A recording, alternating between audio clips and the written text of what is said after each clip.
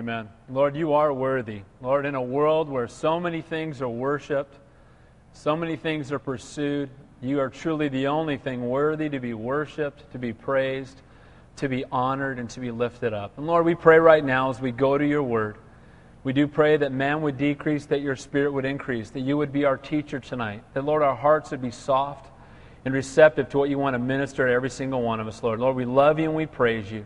In Jesus' name we pray, and all God's people said, Amen. God bless you guys. It's great to have you here tonight.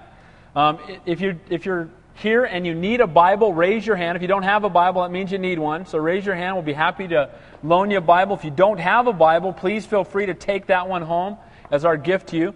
And would you please turn your Bibles to Numbers chapter 8. We continue our verse-by-verse study through the Old Testament here on Wednesday night. And we're going to just pick up where we left off a couple weeks ago. Last week we had our Christmas Eve service. That was a blessing. But we're going to pick up where we left off from 2 weeks ago. Now, Numbers. We've been talking about this as we've gone through it each week, that people call it the book of Numbers, and it scares a lot of people right off the bat because they think you're going to read a bunch of endless genealogies and what else is in the book. And we've talked about that every single word, every single verse, every single chapter in the Bible, God put there for a reason. And since it's in His Word, we need to study it. We talked about the fact that the book of Numbers could be better titled, in my opinion. While every word is inspired by God, the titles aren't necessarily of the books. And the book of Numbers is called Numbers because the people are numbered twice. But what the book really follows is the 40 years of wandering, the time of wandering in the wilderness because of the disobedience of God's people. Israel took an 11-day journey and turned it into a 40-year death march. And it happened because of their disobedience before God. And so we see in Numbers, in the first 4 chapters, we saw how God is really a God who's into organization physically. Remember, He had delivered them out of bondage in Egypt. Genesis is really all about how God created man in His image, and man sinned and fell away from Him. The book of Exodus is how God delivered us from the bondage, or picture of sin. And then Leviticus is all about how we have a holy relationship before God, and that's what all the sacrificial system's about. Now in Numbers, they're traveling from Mount Sinai, headed toward the land of promise. And God organizes His people very clearly. Remember, we talked about the way that He organized them, and that each one of different tribes camped in a different direction. And we talked specifically about how when God the Father looked down from heaven, and He saw Israel marching through the wilderness, they were marched in the shape of a what? Who remembers? A cross. They were encamped in the cross. They were living in tents, in temporary dwelling places. And then what was in the center of the camp? What dwelt in the center? Or who dwelt, I should say, in the center of the camp? God did in His glory in the Holy of Holies. So this cross, encamped in the cross, in these temporary tents, tabernacles, marching toward the land of promise, and at the center of it was God's glory.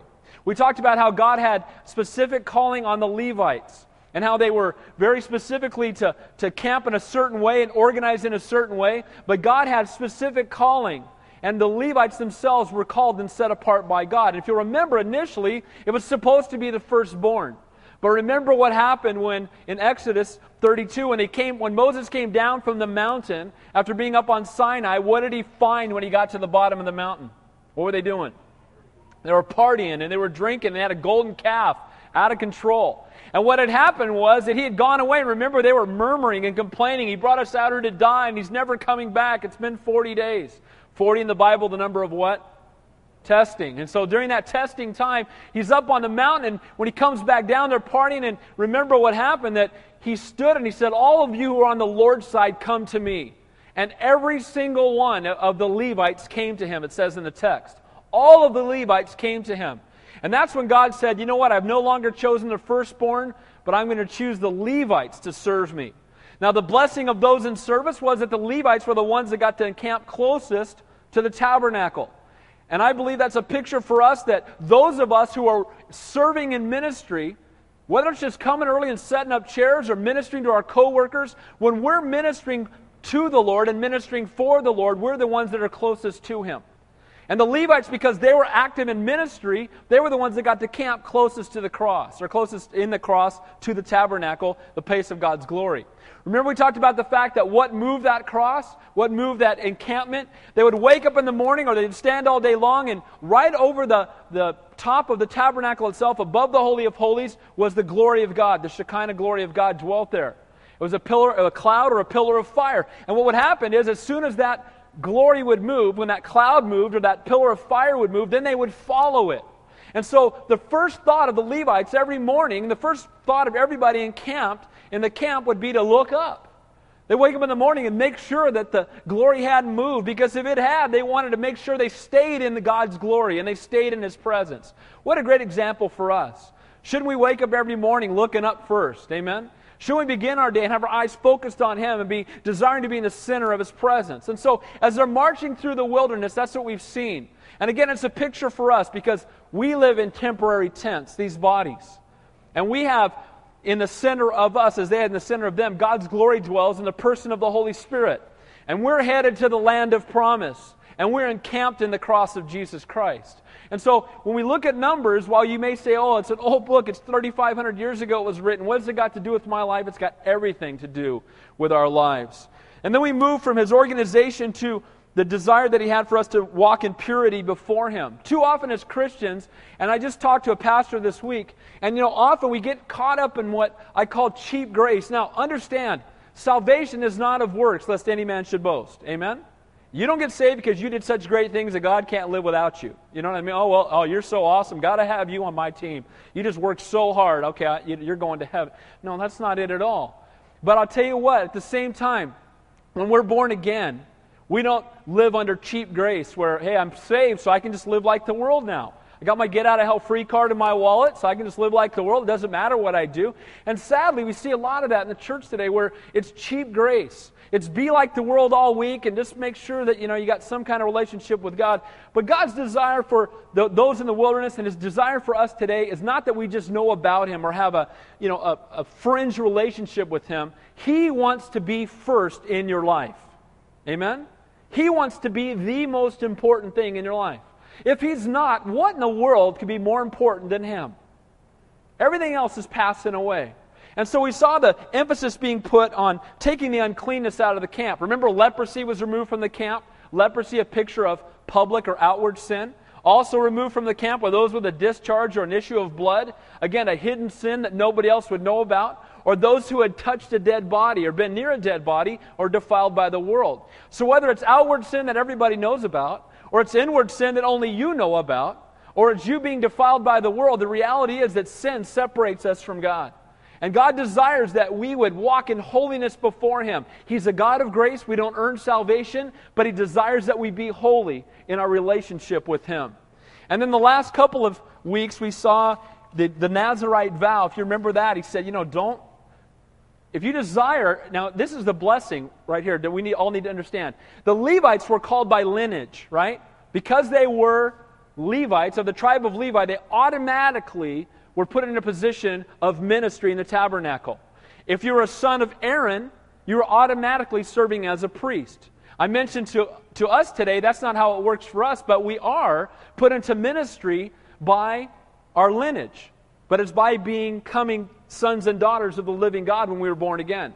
If you're born again, you're called to ministry. If you're here and you're saved, you're called. God doesn't call some, He calls all of us to do ministry. You may not all be called to be pastors or called to be full-time, but we're all called to be in the ministry. He didn't save us, as we say often here, to be pew potatoes, right? To be the biggest, fattest sheep in town. He saved us to use us, and the Dead Sea is dead because it has an inlet and no outlet, right? And God desires that we take what we've been ministered and we would reach out to others. But the Nazirite vow was not just for the Levites, and it wasn't just for Aaron's son. It was any man or woman who decided to take a vow before God and say, God, I want you to be first, and I want everyone to know it.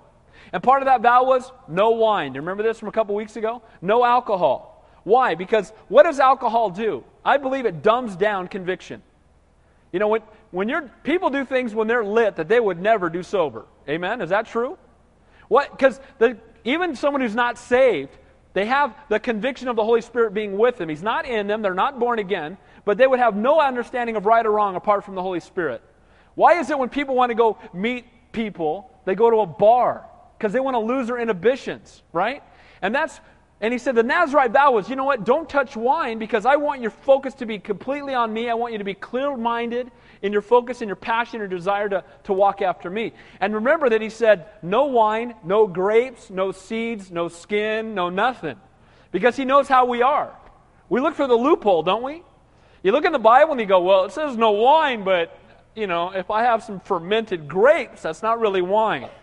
What if I had a slush that had some alcohol? You know what I mean? And we'll do things to try to legitimize our sin and look for the loophole instead of erring on the side of holiness. And he said, hey, if you're going to take a Nazirite vow, don't touch anything that's got alcohol anywhere, no seeds, no raisins.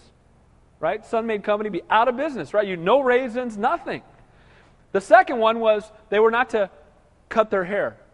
And what I talked about was how there was an outward identification to the world they had taken this vow.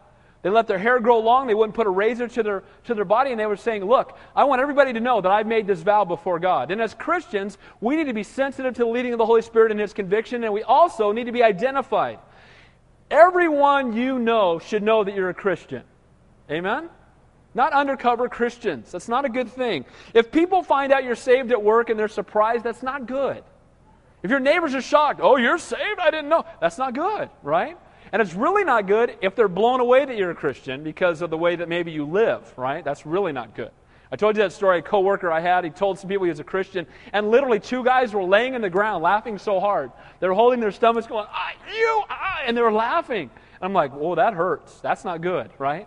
We're to have a good testimony on the outside. And then lastly, when they took the Nazirite vow, along with no wine and not cutting the hair, was not to be touching any dead bodies. Again, not tainted by the world. And then last time we looked at Numbers chapter 7, which is the second longest chapter in the entire Bible. And we talked about how the longest chapter in the Bible is Psalm 119, and the emphasis in that Bible was in that chapter is what? It's God's Word. And it's interesting to me that the emphasis in the second longest chapter in the Bible, which we looked at last time, was what? Who remembers? Who remembers? It was 2 weeks ago. Giving. There you go. God bless you. Someone was listening. Praise the Lord. Made me feel good. All right, that's good.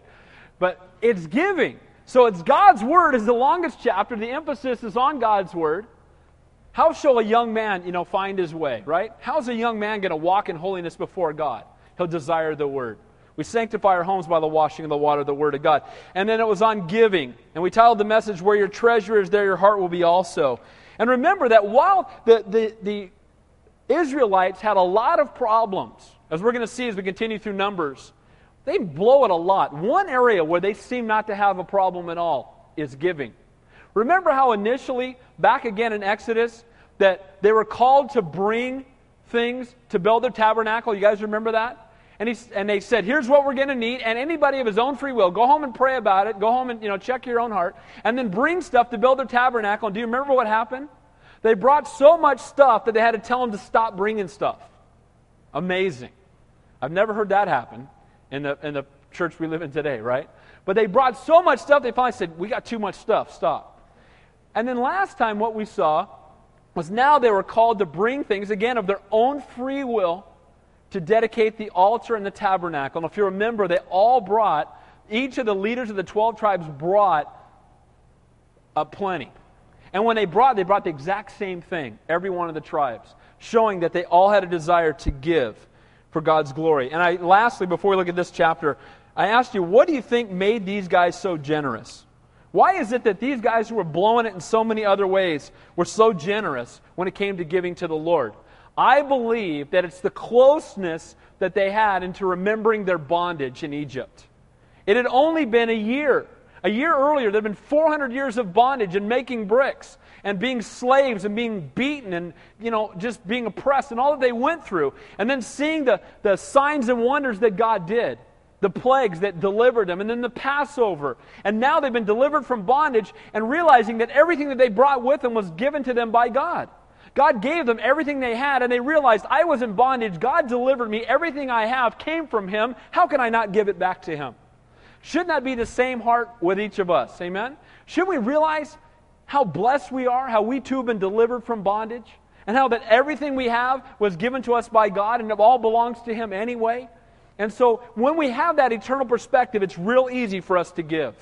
And so we're going to pick up in chapter 8, and we're going to move from seeing that leaders not only give, And those who have a heart for God not only give, but they serve. And the title for the chapter tonight is The Portrait of a Servant.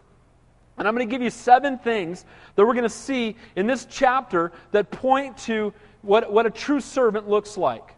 And it begins first by his understanding of what he has become, that he is a new creation in Christ. We're going to see first that a servant has seen the light, that the truth's been illuminated to him, that he's been cleansed by the water, which is a picture of God's Word, that he's been atoned for through the blood of Christ, and that he lives a life offered to the Lord. And then lastly, we'll see the practical application that someone who is called by God to serve, and that's all of us, and has a desire to do that, separates themselves from the world. They respond in obedience to His calling, and they give God their very best, not what's left. Okay? So as we go through, I'll give them to you one at a time. Let's begin in verse 1 of Numbers chapter 8, and we're going to see again spiritual revelation first, salvation first, understanding that desire to serve God because of what He's done for you, because of His grace and His mercy. And the first point is that they have seen the light, and that's one of the reasons that they so desire to serve Him. Look at verse 1. And the Lord spoke to Moses, saying, Speak to Aaron, and say to him, When you arrange the lamps, 7 lamps shall give light in front of the lampstand. Now this seems really odd that this is dropped in here, because last chapter was all about them bringing gifts. And then we're going to see after this, the rest of the chapter, after talking about the lamps, is going to talk about them serving. And in the middle of it, you see this lampstand thing in here. And it just seems like, where did this come from? Now let me talk about the lampstand for a moment. If you were here when we went through Exodus, the lampstand had how many branches? How many? 7. Usually when someone asks you a question like that, 7 is usually a really good guess. Okay?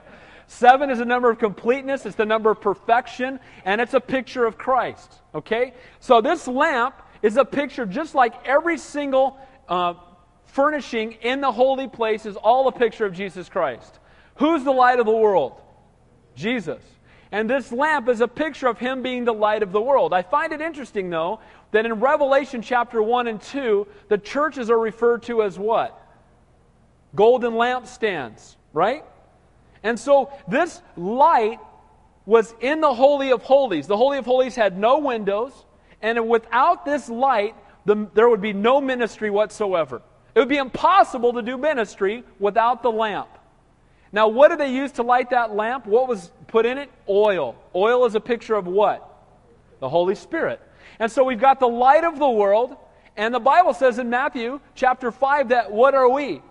We are the light of the world. He's the light of the world, but we're the light of the world as we're a reflection of Him. You know, one of my favorite statements is be the moon, right? Be a reflection. What does the moon reflect? The S-U-N. And as Christians, we ought to reflect the S-O-N, right? We ought to be a reflection of Him. You know, without the sun, we wouldn't be able to see the moon. And without the S-O-N, people wouldn't be able to see us.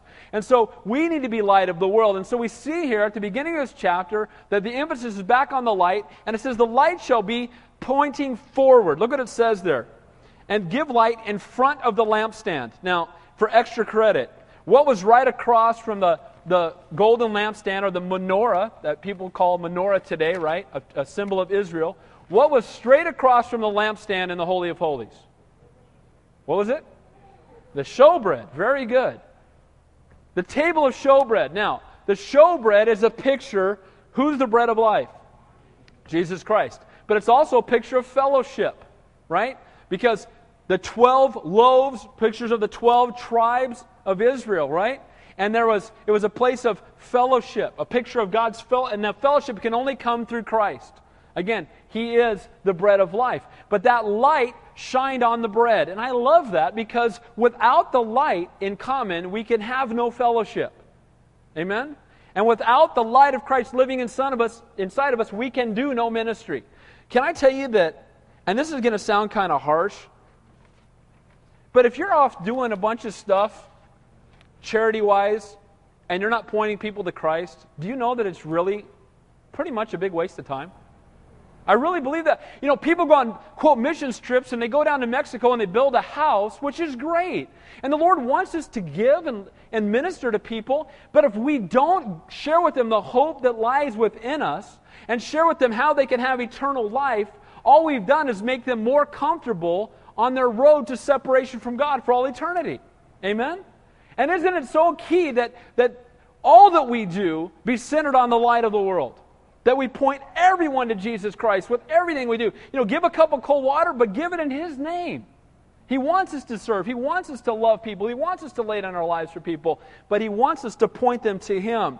And so we see here that this golden lampstand, He wanted them to go in and make sure they had it pointing forward. And Aaron did so. He arranged the lamps to face toward the front of the lampstand, and as the Lord commanded Moses. Now this workmanship of the lampstand was hammered gold. From its shaft to its flowers, it was hammered work according to the pattern which the Lord had shown Moses, so he made the lampstand. And again, please feel free to grab the tape in Exodus because we go into great detail on this. I do want to say a couple things about the lamp. It was made out of a talent of gold, which is about 75 pounds. It was hammered in one piece. Why gold? Gold is a picture of what? Deity, right? What's heaven streets paved with what? Gold. It's a picture of the heavenlies or deity, right? Crowns made of what? Gold, right? Picture of the king. And so we see here that this lampstand, picture of Jesus being the light of the world, without it, no ministry could be done, just as you and I can do no ministry apart from Christ. And it was to point forward, to allow them to do the ministry that God had called them to do, because without Him we can do what? Nothing. And nothing in the original language means nothing. Okay, without Him, we can do absolutely nothing. And I love that it says here, the last part of this, He says, according to the pattern which the Lord has shown Moses. So when they made the golden lampstand, they didn't have like a committee that they brought in and said, so what do you think it ought to look like? So how do you think we ought to make this lampstand? Well, I'm thinking the lampstand should be this way. I think we ought to have this kind of a lampstand. Let's vote on it and let's split the church while we're trying to figure out what the lampstand. What was the pattern? It was the pattern the Lord had shown them. I've said this to you many times. What is the pattern for the church today? It's Acts 2:42. What does the church exist for? To fulfill the Great Commission. And Acts 2:42 tells us what the church should be. 4 things. The breaking of bread, fellowship, what else? Apostles' doctrine. What else? Anybody know? Prayer. That's the church. And what we've done today is we've gone out and got our own model. A lot of the church today, we go out and get a model and we put it in a box and we say, we need this new model and this new plan patterned after IBM, or, here's a good way to reach people, and we go do something contrary or in addition to God's Word, instead of just saying, let's just teach the Bible and love people, and healthy sheep are going to beget healthy sheep, and the thing that's going to transform your life is God's Word, not the opinions of men. Not, having the flying Wallendas at church on Wednesday night, or, any of that, the petting zoo and again, if people want to do that, that's fine. But the reality is, what's going to change people is it's God's Word. And we need to be faithful to that. And it says here, according to the pattern which the Lord had shown Moses, may we be faithful as a church to use the pattern that God has shown us in His Word. You know what? Can I encourage you with something? We don't need to apologize for the Bible. Amen? That's blasphemy. We start apologizing and saying, well, yeah, the Bible says that, but, hey, whoa, this is the Word of God. This is the pattern. May we follow it. And you know what? May we follow all of it, which means love people supernaturally. Amen? Love them. And may they know us by the love we have one for another. So a portrait of a servant, the first thing is that he's seen the light. He no longer walks in spiritual darkness. Again, impossible to serve God while you're spiritually blind, because without Him you can do nothing. What else must happen to a servant?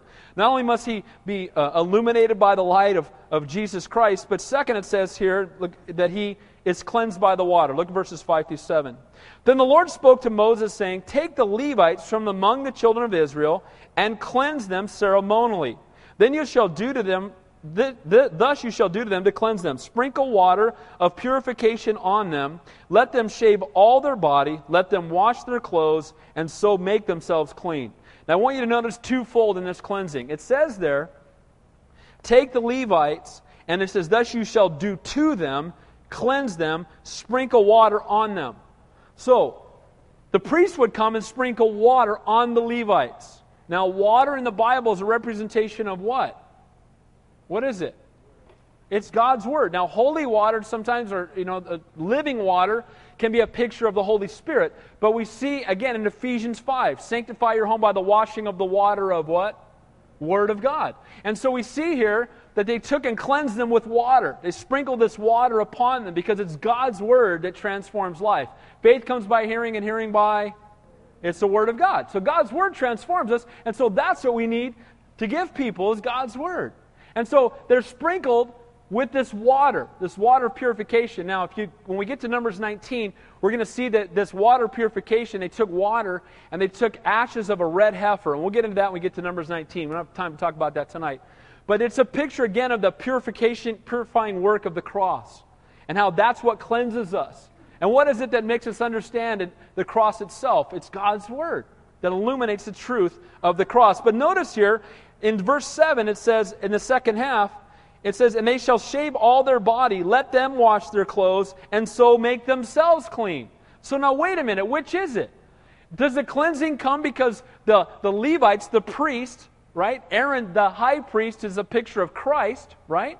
He's our great high priest, seated at the right hand of the Father, making intercession for us daily, right?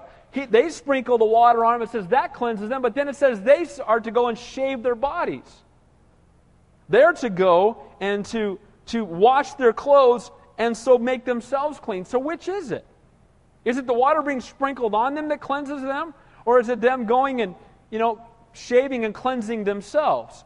Again, salvation is from Christ alone. Jesus plus nothing equals salvation. Amen? It's not Jesus plus a bunch of other works that save us. He said tetelestai on the cross, which means it is what? It's finished. So when He died on the cross, He didn't say, okay, that's part of it. We're a third of the way there. Now believe on me and keep these four. No, that's not what He said. But I do believe that right here we see another picture that it's the cleansing work of the cross. It's the cleansing of His Word. But God again desires that we make an outward statement, that we respond in obedience to the work He's done in us. Remember, works do not produce salvation, but salvation does produce works. Amen? It's not salvation plus works, or salvation or works, right? It's not faith plus works, or faith or works. It's faith that works, right? When you fall in love with Him, there's going to be an outpouring and a transformation in your life. You're going to love people. You're going to have a burden for the lost. You're going to start having an eternal perspective. It's going to change who you are. And so we see that they were called to be cleansed by the priest, right? They sprinkled the water upon them, but they were to take an act of obedience and respond. Shaving their body was a mark of humility, of total devotion. Again, remember when they took the Nazirite vow, before they let their hair grow long, what did they do first? They shaved. Again, they cleansed themselves completely and said, hey, and it was a mark of humility before God. Humble yourself in the sight of the Lord and He will lift you up. And they washed their clothes, which is an outward statement signifying an inward commitment. To me, again, kind of like a picture of baptism today. Now, do we need to be baptized to be saved? No. But should we be baptized? Absolutely. Why? Because the Lord told us to. And baptism is an outward statement of an inward change. It's letting the whole world know, I want to be identified with Jesus Christ, with His death, burial, and resurrection. Here's what He did for me, and here's who I am now. I'm a new creation in Christ. And so they were cleansed by the water, but they would shave themselves, and they would wash their clothes as a mark or a response and obedience to the work that God had done. So we see, again, that God desires that we respond in obedience, that it's grace that saves us, but He desires that we walk in holiness before Him. Number 3, verses 8 through 10, we're going to see not only cleansed by the water, but atoned for by the blood. Look at verses 8 through 10. Then let them take a young bull with its grain offering of fine flour mixed with oil, and you shall take another young bull as a sin offering. And you shall bring the Levites before the tabernacle of meeting, and you shall gather together the whole congregation of the children of Israel. So you shall bring the Levites before the Lord, and the children of Israel shall lay their hands on the Levites. Now, a grain offering and a burnt offering, again, we went through Exodus. We looked at these very much in depth. But remember that a grain offering, they took fine flour, but a grain offering was always given at the same time as a burnt offering. Always. Because a grain offering, what did a grain offering not have? What? Blood. Because the Bible says without the shedding of blood there can be no remission for sin. And so with that grain offering, this fine flour mixed with oil, again, a picture of and we talked about this, again, I don't have time to go in depth, but it's a picture of Christ yet again, because the flour was sifted and it was fine, and it was without leaven, and it was without lump. It was perfect. And they mixed it with oil being a picture of the Holy Spirit. And then the burnt offering was the offering that was brought, that was sacrificed 100% to God. Nothing was kept. Total devotion to the Lord. Burnt offering. Entirely consumed on the altar. And then, along with that, it says there, they were to bring a sin offering. Again, what did they do at a sin offering? They took it and put it on the bronze altar. Remember, we talked about the fact that it's the size of basically a full-grown man could lay down on it and reach his hands out. Remember, they would tie it to the 4 horns, a picture of the 4 points of the cross. They would take its blood and sprinkle it on all 4 horns. Again, just his blood. He bled from his feet, from the top of his head, the crown of thorns from both of his hands, a picture of the cross one more time. And then that sin offering, the blood was poured out at the base of the altar. And again, what happened to Christ at the cross? The blood was poured out. And so that sin offering was a picture of that need for redemption. And it pictures, again, that anointing work of Christ. But notice here, I want you to see in verse 10, that they brought them out in front of the whole city, and the children of Israel laid their hands on the Levites. Now, those of you who've been coming, when they laid their hands on somebody, what was that saying, signifying? What was it? Okay, we agree, but what else?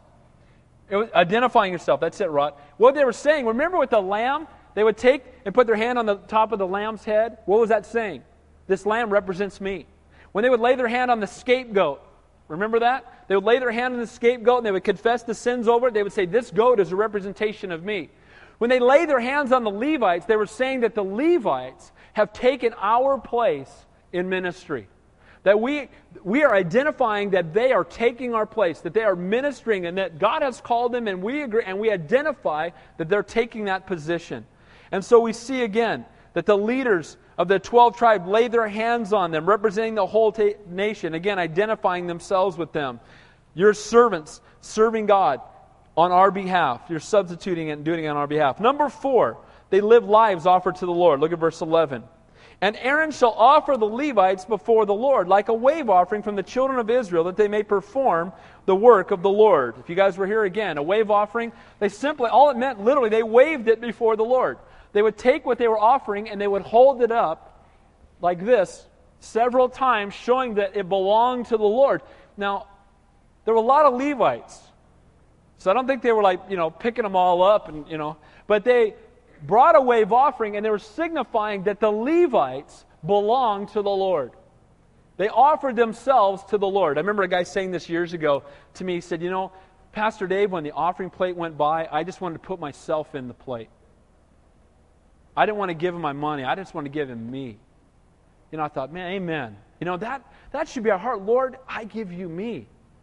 You gave me your son. I want to give you my everything. I want to give you all that I am and all that I have. And so we see here that again they were offered up. Verse 12, then the Levites shall lay their hands on the heads of the young bulls and shall offer one as a sin offering and the other as a burnt offering to the Lord to make atonement for the Levites. Now I think this is significant. They laid their hands on the bull, signifying what? They're identifying themselves with the bull. And then they had a burnt offering and a sin offering. Why is that important? Because it tells us that cleansing themselves with the water was not enough. That shaving was not enough. The making a vow was not enough. Without the shedding of blood, there can be no forgiveness for sin. There had to be a sacrifice. There had to be something that substitutionarily paid the price on their behalf. And so something had to die. And the same is true for you and I. We can't get there apart from the cross. We can't be good enough. Someone had to pay the price, and that someone had to be perfect. And that's why only Jesus Christ could do it. And so they had the burnt offering that was totally consumed. Verse 13. And you shall stand the Levites before Aaron and his sons, and they shall offer them like a wave offering to the Lord. So they stood them before Aaron and his sons, and the Levites were given to Aaron and his sons to serve them. They were totally submitted to Aaron and his sons. How many of you, be honest, how many of you struggle sometimes with submitting to other people? Raise your hand. Isn't that hard sometimes? It is very hard. And sometimes it's very hard especially when you're serving somebody that's a knucklehead. You know what I mean? And sometimes you say, but Lord, you told me to submit to those in authority over me, but not Bill Clinton. Right? Or, not my boss at work with a bad temper who's screaming all the time. Not that person, not that person. No, he says submit. And that's the heart of a servant. It's someone who comes and says, it's not about me, Lord. I'm going to do what you've called me to do. And I know that I'm going to say, David, what kind of man was Saul? Saul was throwing spears at him and trying to kill him. But Saul would not touch the Lord's anointed, would he? He had opportunities to kill him. He wouldn't do it. Why? He said, I'm not going to do that. God put him there. God will bring him down. And we see here that the Levites come in to serve, and they're totally submitted to Aaron and the priests. They say, you know what? And Aaron just made a golden calf. Didn't he? Didn't this guy just make a golden calf and then lie about it? It just popped out. I was just standing here and the calf came crawling out of the pot. Stop. We were there. Dude, Lord, him? He lied. I was there. He made it. He hammered out of the gold. When we came to you, Lord, to serve you, he was the one over there dancing with everybody, making the golden. You want me to serve him? Yes, I do. Oh, man. You know what? In the world, success is determined by how many people serve you. And in God's kingdom, it's how many people you serve. You want to be great in God's kingdom, learn to be the servant of all. And the Levites were brought and they were given to the priest to serve them and to be submitted to them totally. So the portrait of a servant, he has seen the light. It's been illuminated. The truth's been illuminated to him by the cross of Christ. He's been cleansed by the water, the Word of God. His sins have been atoned for. He's born again. And his life has been offered to the Lord in response to what he's done for us. Now lastly, we're going to look at the practical applications. And these things apply to us. Look at verse 14 and 15. Thus you shall separate the Levites from among the children of Israel, and the Levites shall be mine. After that, the Levites shall go into service at the tabernacle of meeting, so you shall cleanse them and offer them like a wave offering. So they were separated to serve. They were consecrated to the Lord. What does consecrate mean again? Set apart for what? For holy use. When you see the word consecrated, it means I'm taking this and it's being set apart completely and totally for one use alone, and that's holy use to God. And these Levites were consecrated. They were set aside completely and totally for holy use. And so the practical application here is that they were separated to serve. Once these prescribed acts were done, the Levites were separated from Israel. They belonged to God. They began serving the Lord and assisting the priests in the tabernacle. They put God's calling upon their lives into action. You know what? I'll tell you, one of the things when I talk to Christians a lot, in a lot of the counseling I do, one of the things people struggle with the most is knowing God's will for their life. How many of you have ever struggled with that before? Okay? Can I encourage you with something? Dig a well and see what happens. You know, there are people that have been waiting 15 years for God to reveal to them what He wants them to do. And they're missing out on what God wants them to. Pray, seek His face, and then go for it. Amen? Practically apply it. The Levites didn't say, okay, they sprinkled the water on us. All right, let's just kind of hang out here for about 15 years. They went straight in and started serving. And that's what God wants us to do. Sometimes we think, well, man, I've only been a Christian 5 years. I can't really do anything.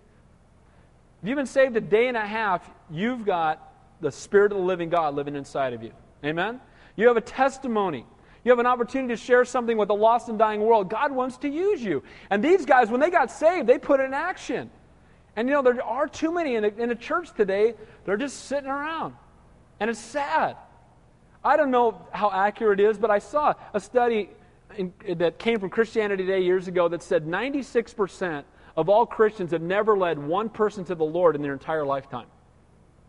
Now, is that the Great Commission? Now, only God can save people. It's only by the Holy Spirit. But we're called to respond in obedience to share our faith. And I have an idea, I know for a fact, that God uses those who are available. Amen?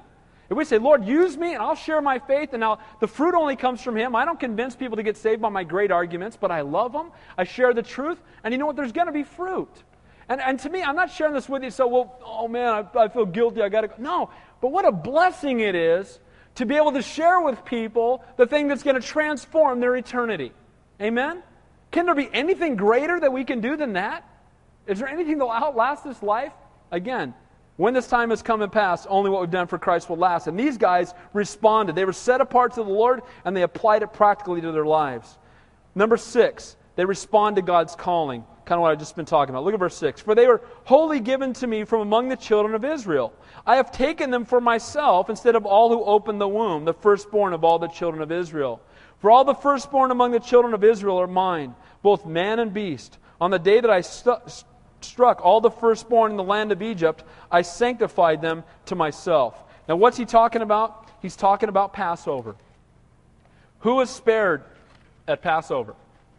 The firstborn. Remember again, they had to take the blood of a firstborn spotless lamb, and they sprinkled the blood, in the shape of a cross at the foot of the doorstep on both sides at the top. Again, picture the cross. And they had to take the blood of the lamb and they had to apply it. It wasn't good enough to go out and bring the lamb into their house and then sacrifice it. It's not good enough just to sacrifice the lamb. It must be applied to the door. It's not good enough to know that Jesus died on the cross. You must apply it to your life. Amen? Not good enough just to know what He did, but to have a relationship with Him is key. And so they went and did that, and who was spared? The firstborn. And from that point forward, He said, those are mine. I spared them, they belong to me. I delivered them, they belong to me. How many of us in this room did He deliver? Who do we belong to? To Him. Remember He said, give unto Caesar what is Caesar's? He said, whose image is on the coin? Remember that? And He said, give unto Caesar what is Caesar's. Whose image are you and I made in? In His. So who do we belong to? To Him. We're His. I love that. I love that my dad created the universe. How about you? Isn't that good? My best friend created the universe. Alpha and the Omega, Almighty God. What an awesome thing. And so we see here that He looks down and says, I delivered them. They belong to me. I paid the price for them. They're mine. But sadly, as we know, they didn't follow up. What happened again when Moses came down? They were partying and they were reveling and they were out of control. Verse 18 and 19. I've taken the Levites instead of all the firstborn of the children of Israel, and I've given the Levites as a gift to Aaron and his sons from among the children of Israel to do the work for the children of Israel in the tabernacle of meeting, and to make atonement for the children of Israel, that there is no plague among the children of Israel when the children of Israel come near the sanctuary. Because of their faithfulness and obedience to respond to God's calling, they were blessed to serve the priest in the tabernacle. Again, they couldn't offer sacrifices because they weren't priests. Their calling, though, was just as important. Can I encourage you with that? Can I tell you that whatever you're called to do, whatever it is, you do it as unto the Lord, and every calling is equally important in God's eyes. Some people think that being Billy Graham, that he's got the greatest and highest, and he's got a great and a high calling, and God's used him mightily. But I believe there's, some grandmothers sitting in a prayer closet praying 4 hours a day for their grandchildren, that their calling is every bit as high, if not, can be higher, but you know what I mean? It's just as high to be called to do that and respond in obedience to whatever God's called you to do. It's just as important to be the person that comes and sets up the sound, or the person that, is on their knees praying, or the person that leads worship, or the person that teaches in the children's ministry, whatever they might be. Sometimes we make the mistake again with the IBM mentality that we view certain ministries as being higher than others. But we see here that the Levites calling, what did they do? We saw it a few weeks ago. What was their main task? It was to carry the stuff. Wasn't it? Remember that? The Kohathites and the Gershonites and the Merarites, and some of them carried the hardware, and some of them carried the furnishings, and some of them carried the tents, right? Or the curtains. But you know what? If one of those groups didn't do their job, we'd have problems. You'd either have a place with a bunch of hardware and tents with no Holy of Holies, right? No Ark of the Covenant. The Merarites took the day off. The Gershonites took the day off. Or what if they didn't bring the boards? You had a bunch of tents laying flat on the ground and nobody could enter in. They couldn't enter in and make the sacrifice. What if they didn't bring the tent? Well, they couldn't, because then it would be uncovering the glory of God. They were all important. And it's important, if we're all ears, where's the seeing, right? If we're all eyes, where's the hearing? God's called all of us, and He desires that we all be obedient to the gifts He's given us so the church might function properly. God calls, we simply respond in obedience, and we should not esteem one calling greater than the other. And it says there that there should be no plague among the children of Israel. As these guys helped guard the sanctuary from the faithless who would come and meddle with holy things, these guys, remember, where did they sleep at night? Where were they? Right next to the tabernacle. So if anybody was going to come into the tabernacle and do something ungodly, they'd have to step over a bunch of Levites to get there. And God had called these guys to encamp around the tabernacle and make sure that no wolves got in a sense, right? No wolves in sheep's clothing. To make sure that someone's not coming in and teaching something contrary to the truth. That's what we're all called to do, you guys. Make sure that the truth's being taught. And make sure that there's no one coming in. The Bible says that Satan is a roaring lion seeking whom he may devour. We're almost done. Verse 20. Thus Moses and Aaron and all the congregation of the children of Israel did to the Levites according to all the Lord commanded Moses concerning the Levites. So the children of Israel did to them. And the Levites purified themselves and washed their clothes. Then Aaron presented them like a wave offering before the Lord. And Aaron made atonement for them to cleanse them. And after that, the Levites went in to do their work in the tabernacle of meeting before Aaron and his sons. As the Lord commanded Moses concerning the Levites, so they did to them. So they responded in obedience to God's calling. They did exactly what He had called them to do. Can you and I say the same thing?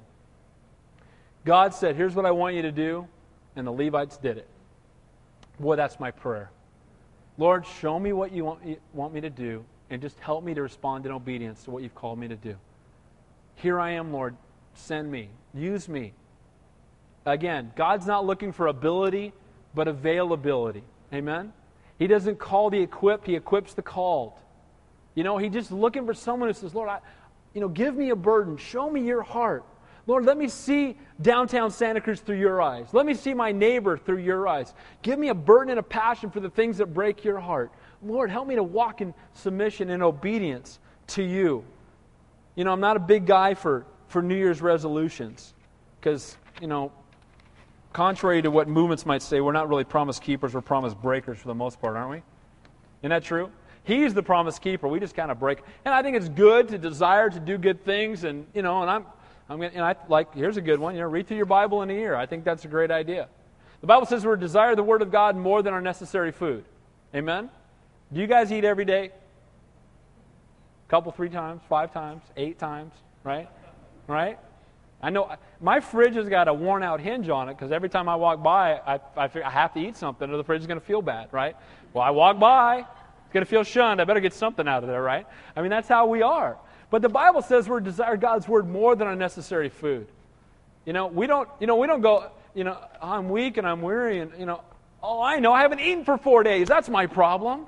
We never seem to do that to ourselves, do we? We make sure the flesh is taken care of, right? An hour and a half and we're starving. Right? Please, right? My mom's in there cleaning the turkey dishes from Thanksgiving and we're already in there picking away at the fridge, right? We do that. But the Bible says we're to desire this more than our necessary food. And sometimes we're struggling spiritually, and it's because we haven't fed ourselves in 4 or 5 days. Amen? I'm too busy to open up my Bible. Read the book, don't wait for the movie, right? We need to crack open God's Word and spend time in His Word because faith does come by hearing and hearing by the Word of God. And then lastly, in the last 4 verses here, it says, Then the Lord spoke to Moses, saying, This is what pertains to the Levites. From 25 years old and above, one may enter to perform service in the work of the tabernacle of meeting. And at the age of 50 years, they must cease performing this work and shall work no more, that they may minister with their brethren in the tabernacle of meeting to attend to their needs, but they themselves shall do no work. Thus you shall do to the Levites regarding their duties. So they were separated to serve. They responded to God's calling, but also, I want you to see this. What did they give God? I believe this signifies the fact that they gave Him their best. Because from age 25 to 50, they served in the tabernacle. Now, those you saw earlier, when did their ministry in the tabernacle start? At age 30. From age 25 to 30, they were an apprentice. And they had an older saint who had been, serving there longer, who had invested his life in them. And then from age 30 to 50, they gave the best of their time, the first fruit to the Lord. They gave Him the very best that they had. May we not give God what's left. May we give Him the best. Amen? May we not give Him, okay, well, now that I've worked my job and then worked out at the gym for 3.5 hours and watched 4 hours of sitcoms, and there's really nothing else left on TV, and I'm about to fall asleep, where's my Bible? Right? You wake up in the morning drooling on your Bible. Right? Instead of giving Him the first fruits, making Him first. I love that workshop that Tim Brown from Calvary Fremont did a couple years ago at the Pastors Conference. He talked about the difference between something that you do because you have to, and something that you do because it's a passion. Talk about the difference between, doing something, and he talked about, a guy that decides he's going to get up every morning at 4 o'clock and read his Bible. He usually gets up at 6. I'm going to get up 2 hours early, and I'm going to read my Bible for 2 hours, and, and the first day, and by the second day, by 4:15, his face is in his Bible, And he's doing it out of, structure, But then he meets a woman that's gorgeous. And they both have 2 jobs, and they're going to school, and the only time he can see her is at 4 in the morning for coffee. That guy gets up at 2:30, takes a shower, goes by the flower store, finds her Starbucks coffee, and shows up with a smile on his face and can hardly wait to see her. Well, it's passion. And then we have a passion for God and not do things because we feel like we have to. I'm a Christian, so I guess I better. Man, we fall in love with Him. It's His love letter to us.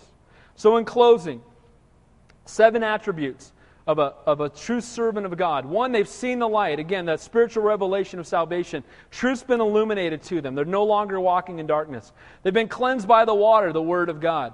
They've been atoned for by the blood of Christ. And they understand that. They have an eternal perspective. They realize, I've been born again. I've been saved. He's done this work for me. It makes me want to serve. It makes serving Him a get to and not a have to. I'm doing it out of love for Him. Not out of contrition or not out of guilt because someone, twisted my arm up behind my back and made me go in the nursery, right? I'm doing it because I love the Lord and I want to, and it's a get to. They live lives offered to the Lord, and the practical application is being set apart to serve, consecrated to holy use. The Bible says we're to be in the world but not of the world. We should be different. That we respond to His calling, obedient to the Holy Spirit, and we give God what is best, not what's left. Let's pray. Heavenly Father, we thank You for Your Word. And on the verge of this new year, I pray, Lord, You would help us, Father, to just respond to the leading of Your Holy Spirit. Father, we're another day, another year closer to Your soon return. Lord, we know that You could come this year. You could come this week. You could come tonight. Lord, I pray that when You come, we will be found doing. The Lord, that we will be just faithful to Your calling. And Lord, we know that without You we can do nothing. But Lord, I just pray that we would fall deeper in love with You. And as we fall in love with You and we realize that great work You've done for us and we have an eternal focus, Lord, may it impact the way that we live and the way that we love others and the way that we reach out to them. So Father, we love You and we praise You. Help us, Lord, to be servants. Help us, Lord, to follow Your example as You wash the apostles' feet. Lord, may we wash the feet of those around us, Lord. May we serve people and esteem them greater than ourselves. We ask these things in Your holy and Your precious name we pray. And all God's people said, amen. Let's stand and close a worship song.